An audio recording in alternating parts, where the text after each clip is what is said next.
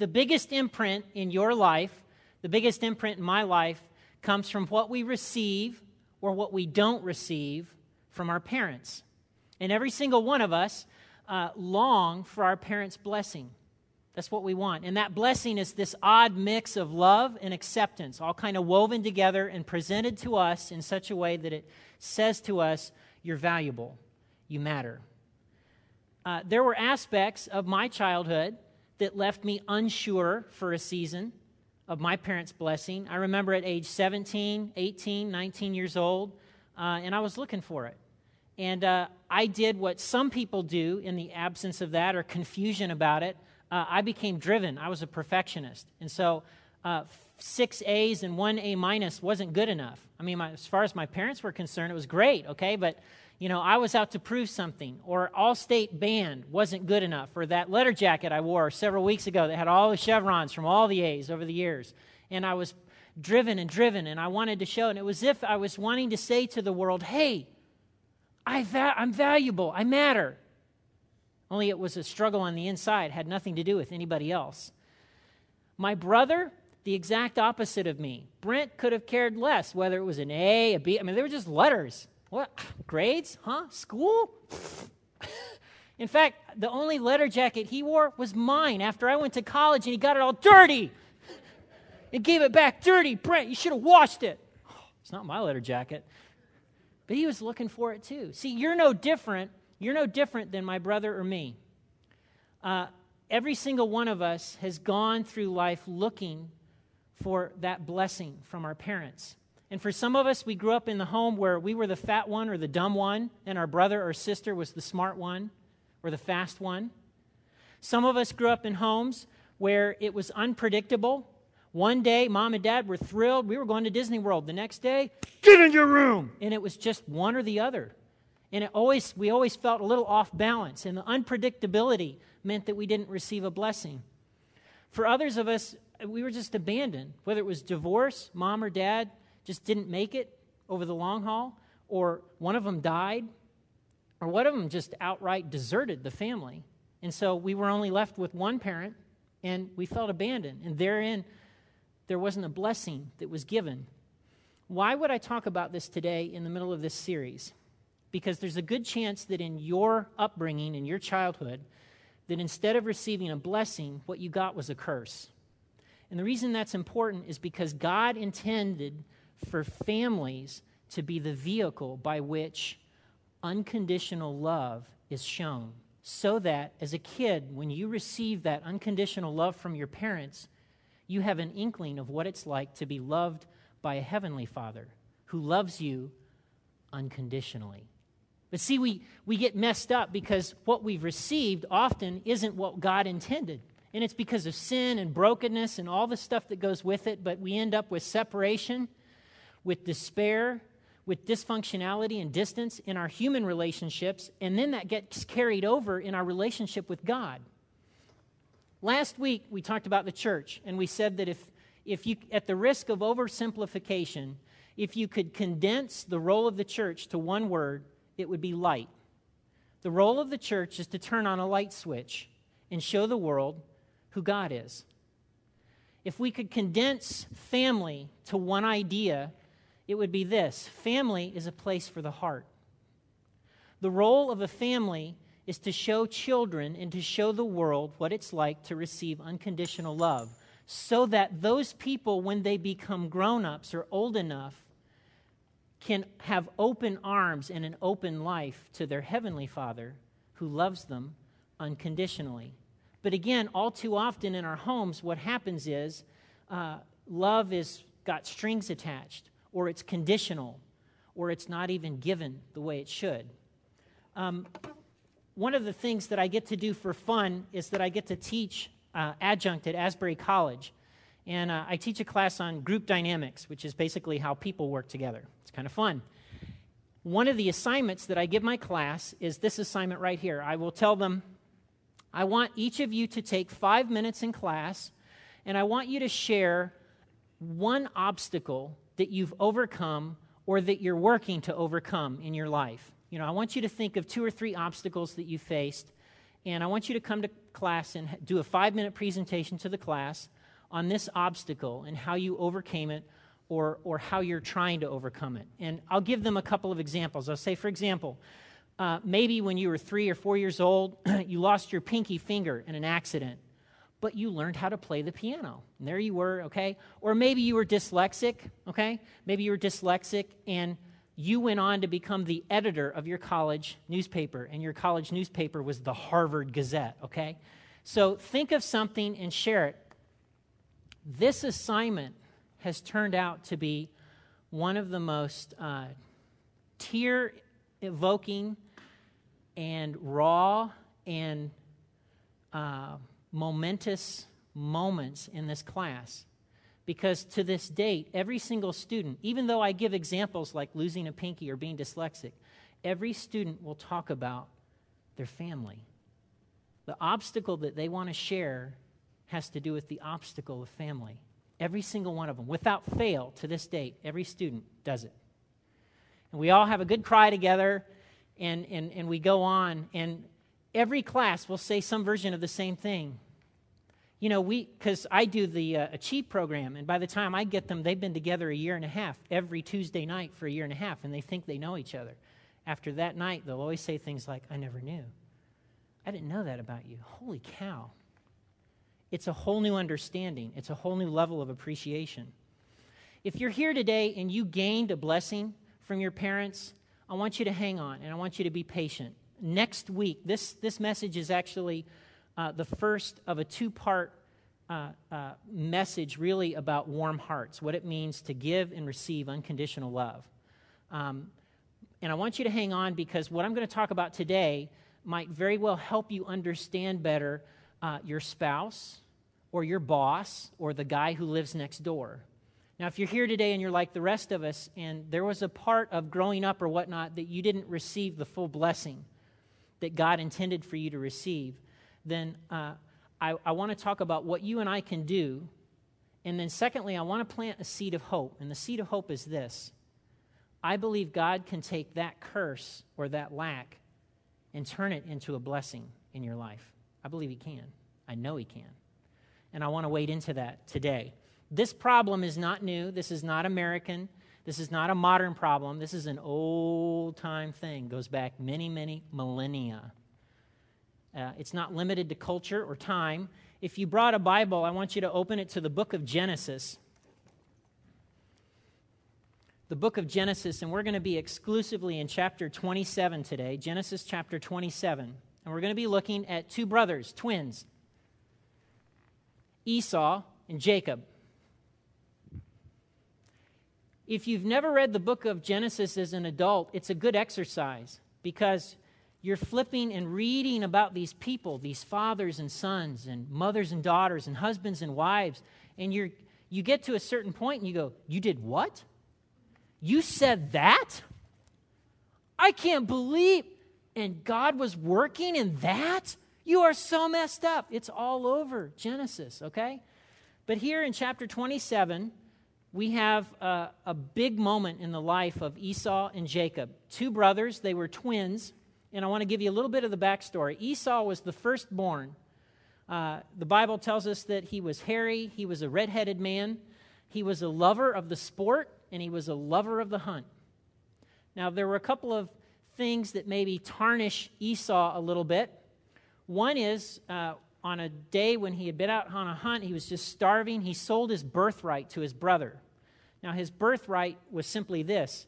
In this culture, the way that they would dole out an inheritance, stuff, money, cattle, tents, okay, is that if you were the oldest, you got twice as much as all your brothers or sisters. Okay, so let's say that your mom and dad or, your parents are now deceased and there was a $100,000 estate and you and your sister were the only children. If you were the oldest, you would get $66,000. Your brother or sister would only get $33,000. Isn't that sweet? Twice as much. Okay, that's the way it worked. Well, Esau sold that to his brother for a pot of stew. Good deal? No. But he did. He was really hungry, okay? Then there's this other thing that he did. He married a woman outside the tribe. His parents didn't approve of the marriage. And not only did he do it once, he did it twice. He did that. But still, Esau was the firstborn. Now, Jacob, on the other hand, Jacob was as different from his brother as night is from day, okay? Jacob was a homebody. He was mama's favorite. And he was the thinker of the guys growing up in that household. And so here sets it up for Genesis chapter 27. When Isaac was old, that's the dad, when Isaac was old and almost blind, he called for Esau, his older son, and said, "My son?" "Yes, father," Esau replied. "I'm an old man now," Isaac said, "and I expect every day to be my last. Take your bow and a quiver full of arrows out into the open country and hunt some wild game for me. Prepare it just the way I like it so it's savory and good. And bring it to me here for me to eat. And then I will pronounce my blessing that belongs to you, my firstborn son, before I die." Isaac lets his son Esau know, the moment's here. I'm going to pass on my blessing to you. Now, in this culture, in this tradition, this was a big deal. A family blessing like this was saved for a very special occasion, and often it would be saved until later in life, when the kids were grown and old and could understand it. And in the Old Testament, in this context, there were two parts to this blessing. There was God's stuff that had to do with God's protection, God's favor, God's success. And then there was relational stuff that had to do with love and acceptance. And it was all kind of woven together in this thing called a blessing. And so Isaac says, "I'm going to give you my blessing. So go hunt this thing, prepare this dish for me." And the funny thing is, Isaac's going to give it to Esau. Now, in a few chapters earlier, Isaac and his wife are told by a prophet of God that Jacob should get the special blessing, not his older brother Esau. So is Isaac trying to take God's stuff into his own hands? The Bible doesn't tell us. But it does tell us that Isaac's wife, Rebekah, takes matters into her own hands. If you know the story, you know what happens next. Rebekah hears her husband say this to her oldest son and calls her favorite in. "Jacob, Jacob, come here, come here. Here's what I want you to do. Your father's about to give the blessing. Take some goats, get him killed. I'll prepare his favorite stew. We'll get some of your brother's clothes. We'll put hair on your arms and on your neck so that if he feels," because, Dad can't see anymore. He can't smell or taste anything. I don't even know why he wants to stew, but you go in and you get that blessing. Well, here's the funny thing. Verse 11, this is what Jacob says. "But Mom, he won't be fooled that easily.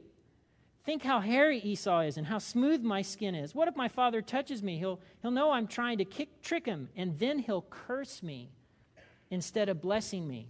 In other words, "Look, Mom, okay, I'm in for this, but if this thing goes south, I'm toast. Dad's going to be hacked off, and instead of getting the younger son blessing, I'm going to get a curse, and that's far worse. I don't want that." And so she makes this promise. If that happens, if this thing goes south, if he figures it out, I'll take the curse. You'll be off scot-free. Well, they go and they execute this plan. And then that's where we pick it up in verses 18 and following. "Jacob carried the platter of food to his father and said, 'My father.' 'Yes, my son,' he answered. 'Who is it, Esau or Jacob?' Jacob replied, 'It's Esau, your older son. I've done as you told me. Here's the wild game, cooked the way you like it. Sit up and eat it so you can give me your blessing.' Isaac asked, 'How were you able to find it so quickly, my son?' 'Well, because the Lord your God put it in my path,' Jacob replied. And then Isaac said to Jacob, 'Come over here. I want to touch you and make sure that you're Esau. The voice is Jacob's.' And Isaac touched him. 'But the hands are Esau's,' he said. But he did not recognize Jacob because Jacob's hands felt hairy, just like Esau. So Isaac pronounced his blessing on Jacob. 'Are you really my son Esau?' he asked. Okay, that's 3 times. 'Yes, of course,' Jacob replied. Okay, 3 times. Dad is suspicious. He's old, he's frail. Clearly his eyesight has failed. 3 times. Jacob foists this deception on his dad. Well, Esau comes home, right? And that's where we pick it up. Verse 30. As soon as Isaac had blessed Jacob, and almost before Jacob had left his father, Esau returned from his hunting trip. Well, which sibling would you like to be now? Esau prepared his father's favorite meat dish and brought it to him, and then said, I'm back, father. I have the wild game. Sit up and eat it, that you can give me your blessing. But Isaac replied, Who are you? I'm Esau. And the Bible says that Isaac began to tremble uncontrollably because he realized he's been tricked. And here's the kicker. And I want to read you 3 things that Esau does. Verse 34. When Esau understood what had happened, he let out a loud and bitter cry. Oh, Father, bless me too. Verse 36. Esau said bitterly, no wonder his name is Jacob. Jacob can also mean deceiver or trickster. And then verse 38, not one blessing left for me, O Father, bless me too. And then Esau broke down and wept. Is he weeping because he's not going to get twice as many cattle? This has nothing to do with the birthright that he sold. This has nothing to do with the double portion of being the older son. This has to do with the relational aspects and some God aspects of this blessing that he missed, that he didn't get from his father. And see, here's the thing. As a pastor, I run into far too many people who have not received a blessing from their parents. And so they're tripped up in how they're able to give and receive unconditional love. I want to share a few households, and maybe one of these describes yours. John Trent says there's a lot of different ways to make it into adulthood and not get the blessing that God wants you to have. And John Trent says the first is the flood or drought household, flood or drought, and that's Jacob or Esau. Flood or drought works this way. You're sitting at the family table. You're the fat one, you're the dumb one, whatever category applies to you, and literally 2 seats over is your parent's son or daughter that could do no wrong. They're the perfect one. And they're in literally 2 seats over you. There's the flood of blessing. But where you sit, it's parched and dry. That's a big thing to carry on into adulthood, isn't it? And sometimes it's just as hard when you're the one who's blessed, because it's so unfair and it's so not right. Just because you were older, just because you were the son that your dad wanted, I mean, what's that all about? And it's very easy to grow up being the one that's blessed and be angry at mom and dad because of what they did to your brother or sister. So there's a flood or drought home. There's another kind of home where a blessing is withheld, and that's the just out of reach home. Think of my 3-year-old daughter and putting like candy, her favorite thing, on the top shelf of the bookshelf. Now, Maddie, she's a monkey. She'll climb the bookshelf. But most kids are like, that's too high. I can't reach it. Okay? The just out of reach home works like this. Hey, son, I noticed you've got 6 A's there. That's really great. But I want to talk to you about this A-. What's that all about? Or the game, the big game where, you missed that one rebound. But you got like 20 points in the game, and what does Dad want to talk about? What's going on with the rebounding there? Boom. A blessing is withheld. There's another kind of home where a blessing is exchanged for a burden, okay? And in this kind of home, if you were abused, instead of getting a blessing from your parents, what you got was a burden placed on you. Another way this can work out is if your mom or dad try and control you. The way it will work is this. Instead of a blessing, you get a burden. In other words, you do everything I want and everything I say. You go to the school that I say you're going to go to. You dress the way I say you should dress. You do all this stuff. And if you do all these things, I'm happy with you. We're in like Flynn. I'm going to bless you. The sun of my parental, universe will shine upon you. But if you do one thing you want that's not what I want, you're toast. There's another kind of home, the unyielding tradition home. This is where Dad was a plumber. I'm a plumber. Guess what you're going to be, son? A rocket scientist? No. Grab the wrench. You don't need a wrench working at NASA, son. Okay? In Jenny's family's church back home, there was one of her friends. his dad was a doctor, and he was going to be a doctor too.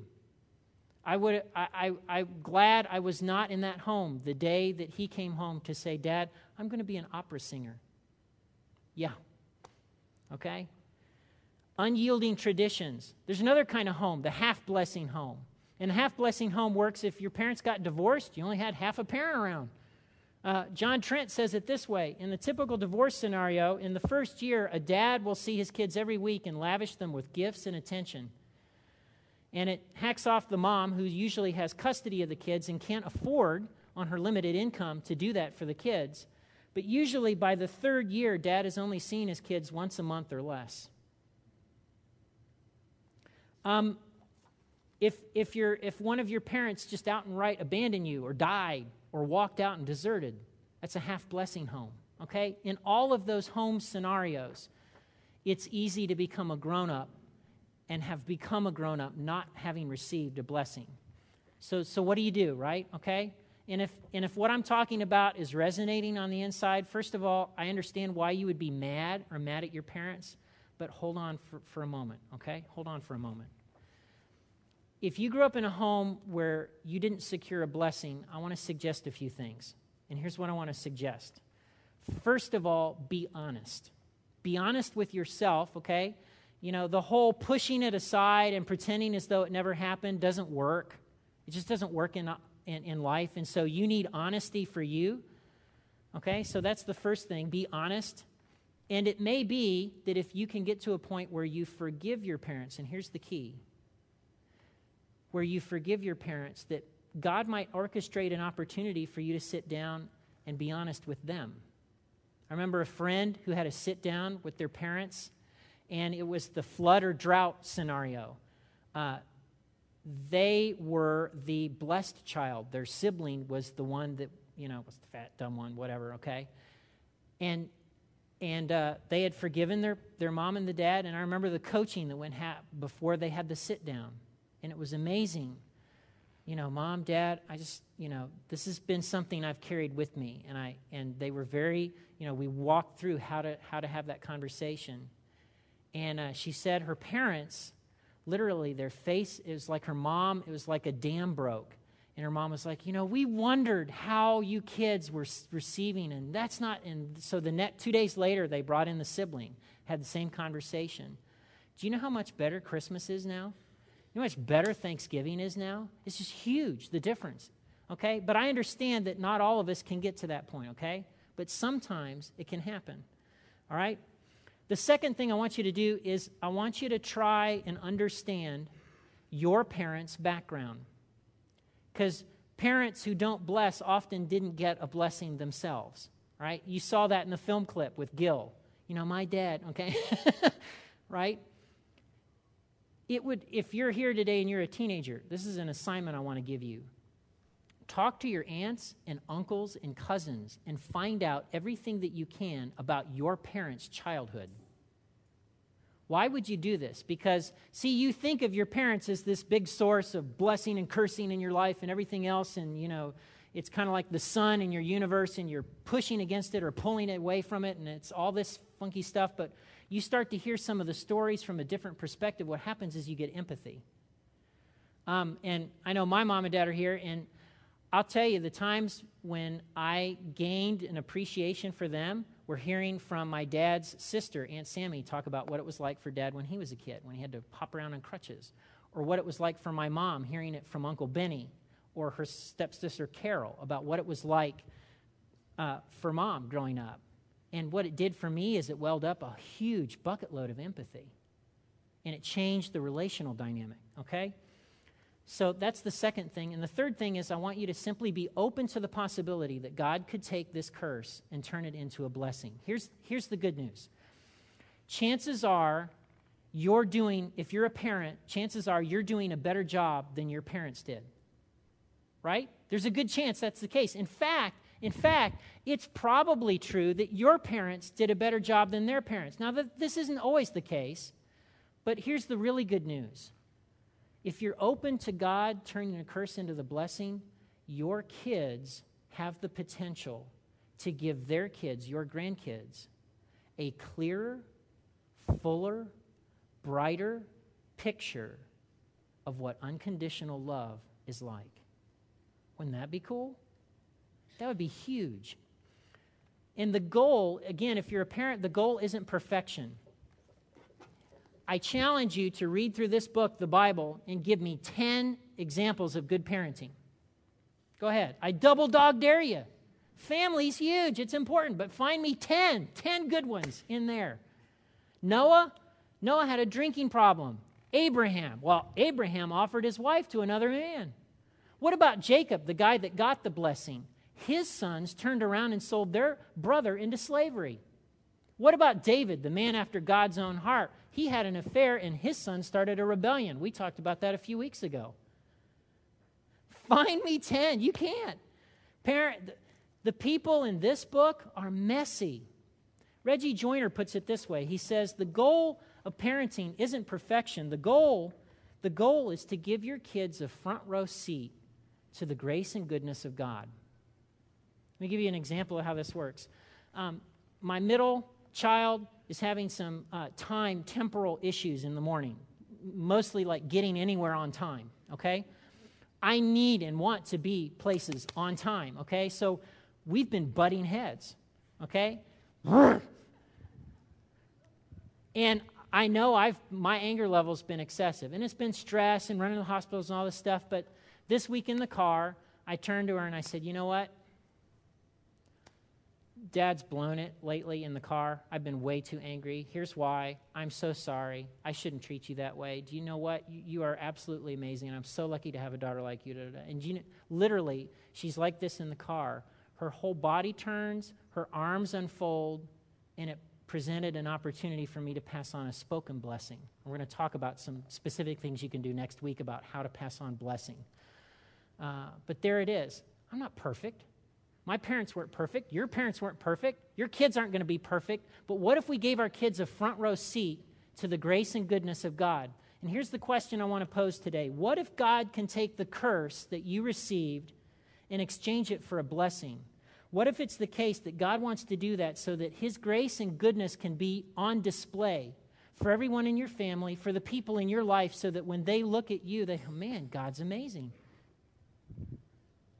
If you're a parent, God wants to use you to show unconditional love to your kids so that when they become adults, they know what it's like to have a Heavenly Father who loves them unconditionally. For all of us, God wants us to learn how to give and receive unconditional love so that the next generation, the generation coming up after us, will trust God with their hearts.